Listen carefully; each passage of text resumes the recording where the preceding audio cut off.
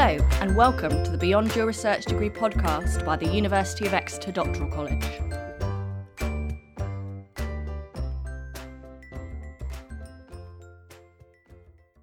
Hello, and welcome to the latest episode of the Beyond Your Research Degree podcast.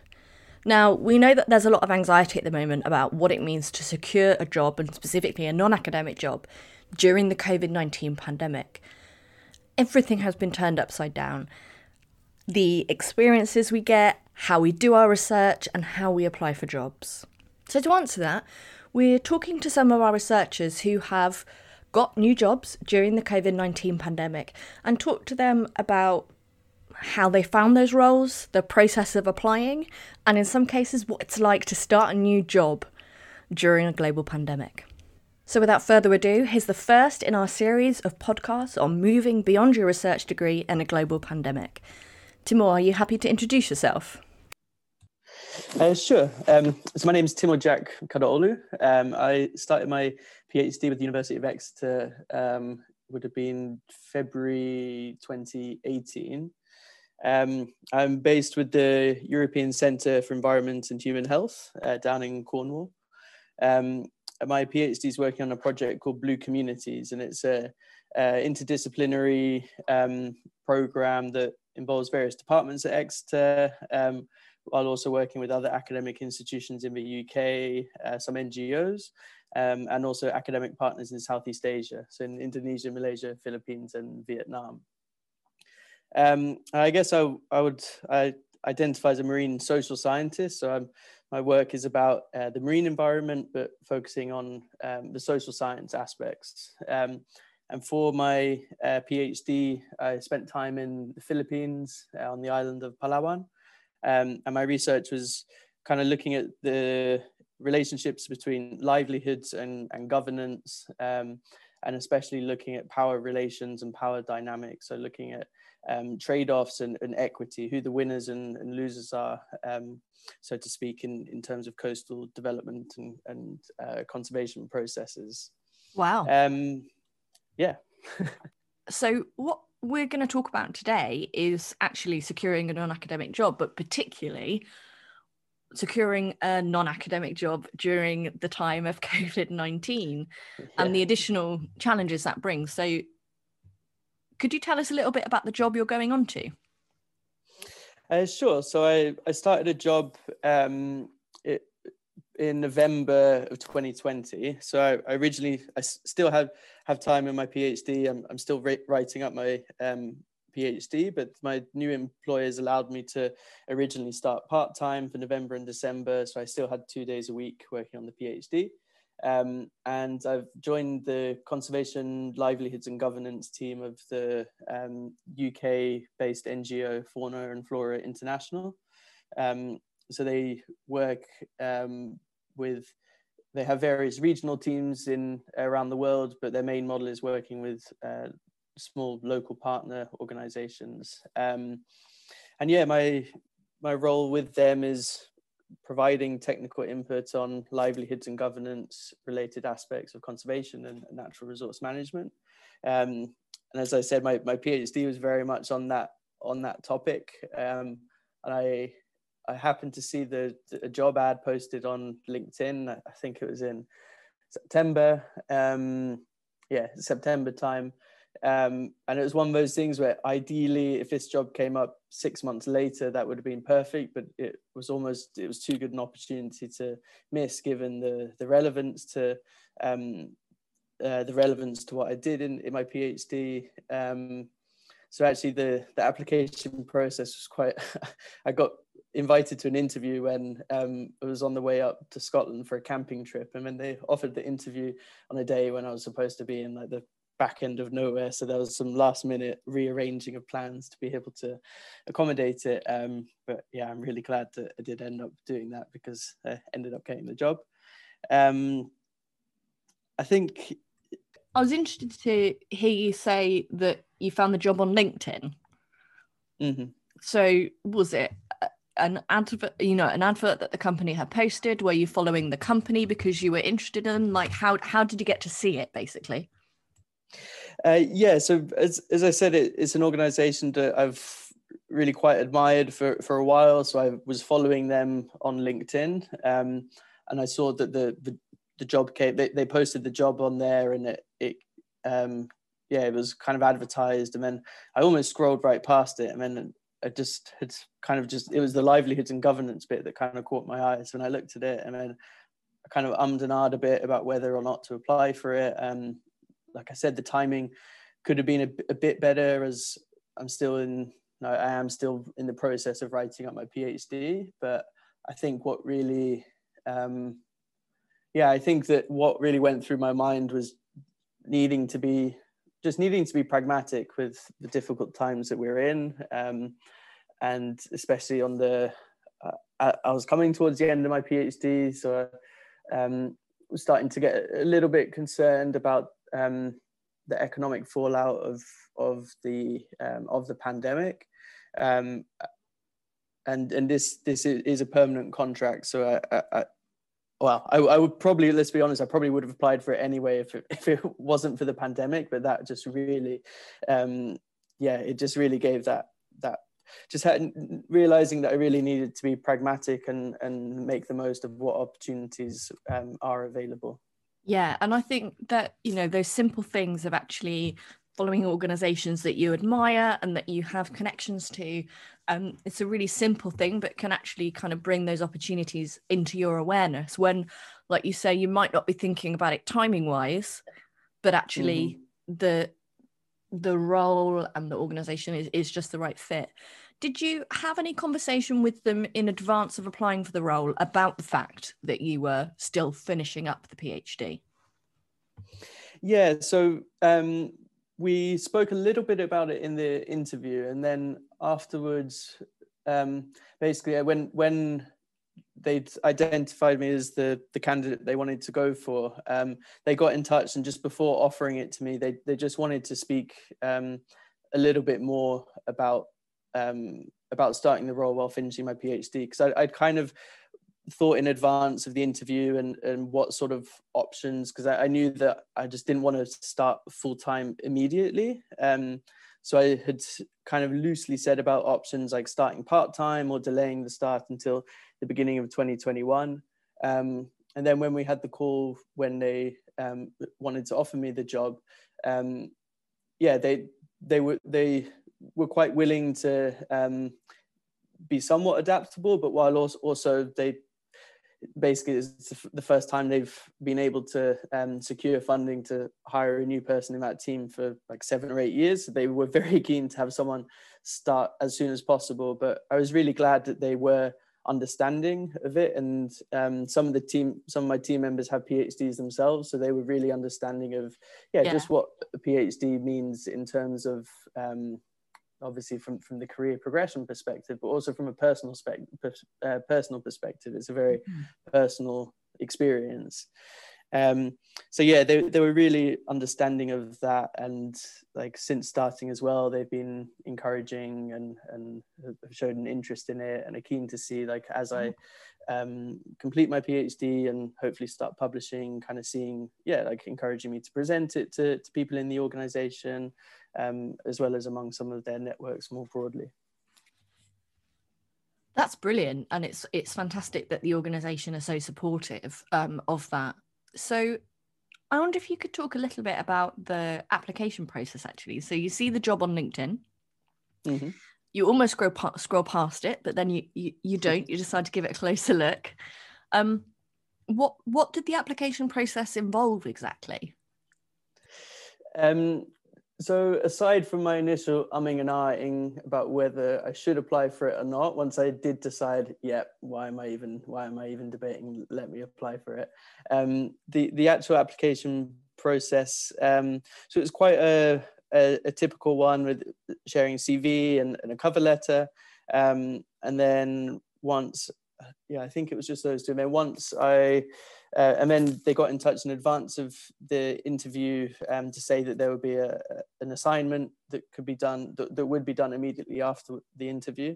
But they kind of kept the details of that. They didn't say anything about what it would be, just that it would take an hour. So I had the interview with 3 people, I really appreciated what they did with having the video obviously over the interview over a video call. They each So there were three interviewers, and when one person was speaking, the other two would turn off their cameras, and I thought that was a really quite a nice way. Oh, that's brilliant. It really helped me to relax. It could be quite intimidating if you've got three random people you've never met interview. Well, I suppose that does happen when you're having a face-to-face one, but over video is I at least find it that much more difficult. So I really appreciated that, because it did feel more like you were just having a conversation with one person. And then afterwards they then sent the assignment. So was given a set of data and asked to do various types of analysis in an hour. Also quite technical. Yeah, fairly technical, and it definitely pushed me, as I'm more of a qualitative social scientist, and it was quite quantitative, but clearly did a decent enough of a job to convince them to offer me the role. Absolutely. Did you feel that there were things within the process or thinking about applying for a job, were there things that you were concerned about that you felt were more difficult due to COVID, and how did you kind of counteract that? Yeah, I think definitely the thing that was my main concern, and I made sure, actually both me and my new employers, we had an open discussion about it, and it was about where to be based and expectations around moving. So FFI's offices are in Cambridge, and for a long time they've really had a very strong policy about having people based there, that they share a building with conservation students from Cambridge and a whole load of other environmental NGOs. So it's a real strong point of working there. So I was a little bit concerned that they would still really strongly want me to move during the pandemic. But then they made clear, they asked if I would completely rule out ever moving to Cambridge, and they wouldn't offer me the role. But as long as there was some sort of a willingness, with everything's just still in such a constant state of flux, like not to completely rule it out, but then they also emphasized that there was no expectation of moving. Then it was kind of in the short term, but of course now with additional lockdowns as well, like that's very much in the medium term.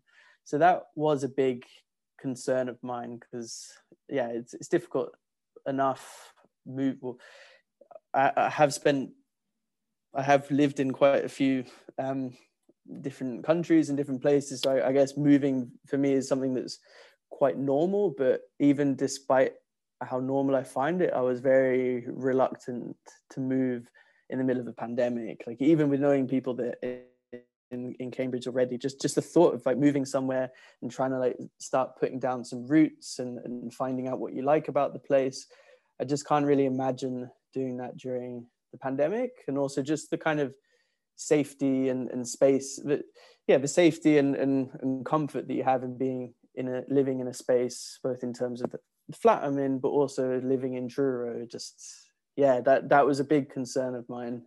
So I was really glad that they were just very understanding. In terms of like starting a job in COVID, it's quite, it's been quite challenging at times, kind of not having the, I guess what I would call the water cooler informal conversations that you have with people in the office, and especially when you're starting out. But I think I was quite fortunate that I had some relationship to the organization already. I'd worked for a small, a local partner of theirs in Tanzania before starting my PhD. So I feel really fortunate to have had that existing connection. How are you finding doing or writing up the PhD alongside working? How's that working for you? Oh, the $1 million question. Yes, I know.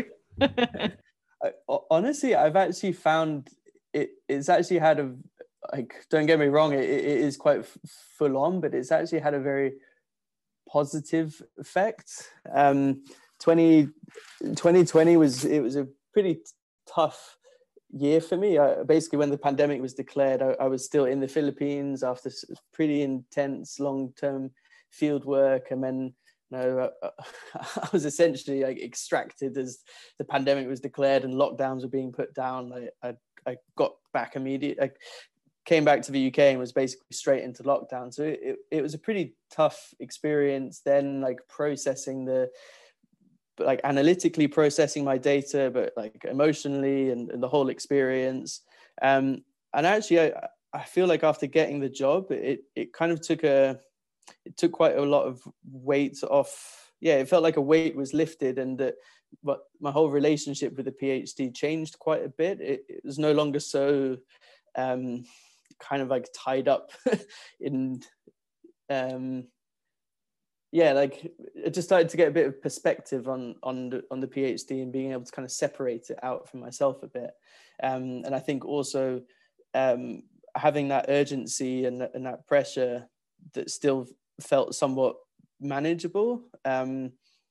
I think it helped with being less of a perfectionist and trying to really get everything perfect. Because I remember seeing a quote like, a PhD is never done, is just simply handed in at the least damaging time. And I feel like starting the job really helped with that. And I think in terms of productivity, I'm just chipping away at it when I can. So most mornings, not all mornings, I'm trying to just be flexible and mostly just kind to myself. Like if I have energy and I feel up for it, then I'll try and do like an hour or so of reading in the morning, of writing in the mornings during the work week, occasionally working on weekends, or the past few weeks since this new lockdown, I've been trying not to do that. So yeah, it's, I think for me, November and December, when I still had those 2 days a week on the PhD, were some of the most productive times I have. It felt like I kind of had the breakthrough in theoretical, like drawing together my data and theoretical frameworks. Wow. Yeah, I find it really fascinating, like beyond just the whole like productivity aspect of the PhD and getting closer to finishing my PhD. I find it really interesting from like the psychological perspective of like time and pressure and expectation and everything. Because how did that kind of compare in terms of when you were working or writing at the PhD and you weren't working as well? Did you find, like you said, you made quite a lot of breakthroughs, but did you find it easier to kind of, I guess, structure your time or motivate yourself once you got the job than you did when you were just trying to kind of write it during the pandemic? I think it would vary quite a bit depending on like basically the stage of the pandemic, and that definitely there were some periods, especially when I had first come back, like there were some periods of like being really, really unproductive. But generally, I tried as much as possible to keep a Monday to Friday 9 till 5, or like sometimes like 10 till 4. And I was mostly able to keep that up while still full time on the PhD. But yeah, I think it just, I can't really put my finger on it. It was almost like a switch was kind of flicked in terms of just. Just in terms of realizing that, okay, I have this amount of time, I have this many work days, I have 2 work days a week for the next 2 months, 2 days on the PhD for the next 2 months. I really need to just, get words on paper. It felt like the actual getting words on paper became a lot easier, but then a big part of that is also to do with a breakthrough that I had around that time. And that was kind of more to do with like reading a new paper that just really clicked. So I think it's probably a combination of having that moment of the data just coming together, but then also having that like limited amount of time, limited amount of days. Yeah, I experienced something similar when I did my master's by research, that actually the condensed amount of time actually helped me focus and helped me keep motivated, but also gave me kind of headspace in between when I was doing other things for kind of, little cogs to turn and things to click into place. It's something I also remember from when I did my master's as well. My partner and I, we both had part-time jobs while we were doing the master's, and remember the whole thesis process when we spoke about, so we were on the same master's program, when we spoke about our experience of writing the thesis with friends who just only had it to focus on. I think ours actually ended up quite a lot. It wasn't easy. A thesis is never easy, but it almost ended up a little bit easier because we kind of did have that a few days a week when working in retail, and it was something you would really focus on and be quite present in that, and be able to kind of just drop away, at least consciously, not be thinking about the thesis, and then being able to like compartmentalize your time and be like, okay, now I have this, I've got my work shift in the morning, I've then got this afternoon where I need to be productive, I'll go to the library and do that. So I think, understand it doesn't may not work for everyone, but I've definitely found that having something else to kind of give structure to give structure, but also to give to something else where you can, like I say, I find certainly unconsciously and also consciously the PhD and will still pop into my mind when I'm doing other things, but kind of, having that separation, being able to do something that isn't the PhD, basically. The question that I often ask people is kind of, at what point did you decide that you didn't want to continue on doing research in academia? Or was that never even a consideration for you? This is the $1 billion question now. Yeah, I know. So I feel like I kind of straddle I don't want to call it a divide, but straddle the kind of 1 foot being a like practitioner, 1 foot being a researcher. And I was working for an NGO before my PhD, and I'd kind of been a bit frustrated about that world and just felt like I wanted to continue my my academic education. I think it was a case of just a really interesting PhD opportunity came up through the work I was doing. That's how I met one of my PhD supervisors, and it was just such an exciting project. It was really so it was more that a PhD. I wasn't actively looking for a PhD at all at that point. I'd kind of considered that it might be something I'd do, and then something really interesting came up, so I decided to pursue it. And I think probably, if I'll be honest with you, probably not that long after I started a PhD, I was fairly sure I didn't want to stay in academia. I definitely wanted to stick with the PhD, and I'm glad I have stuck with it. Of course, there are times where I felt like I was on the brink of giving up. But I wouldn't say I was ever 100% certain that I didn't want to stay in academia. I think, again, it would be like if there was something that really interested me or was really like really well aligned with my interests and my values, and I probably would have gone for it. But I don't think I would have looked for postdocs for the sake of doing one, if that makes sense. Not that there's anything wrong with that, but I just never really was never set on a career in academia. But I definitely feel like, compared with where I was at the beginning of the PhD, and I do think that the PhD experience, the research experience, working on a big collaborative project, it's really, I've definitely grown a lot, and a lot of what I'm doing in my current role is like technical input on social monitoring and evaluation and social research. So there is a very strong research element to it that I feel like I probably wasn't strong enough on before doing the PhD. So I think that this new role that I'm in, that is in what FFI call a cross-cutting team, so kind of supporting different teams with this technical input, is kind of like the perfect next step in kind of balancing being both a practitioner and a researcher. So being like very, very applied and pragmatic, focused on the ground sort of work, but then really guided by like cutting edge research and theoretical frameworks. Yeah, so it really does sound like that ideal combination. I still sometimes kind of pinch myself that I've been able to get the job, and I, like I say, I do feel very, very fortunate, knowing other people who are applying for jobs right now, and it is just a very difficult market. So I feel very fortunate that something that really does draw together the research and practice side of things. Yeah, I feel very fortunate to have been able to secure this role.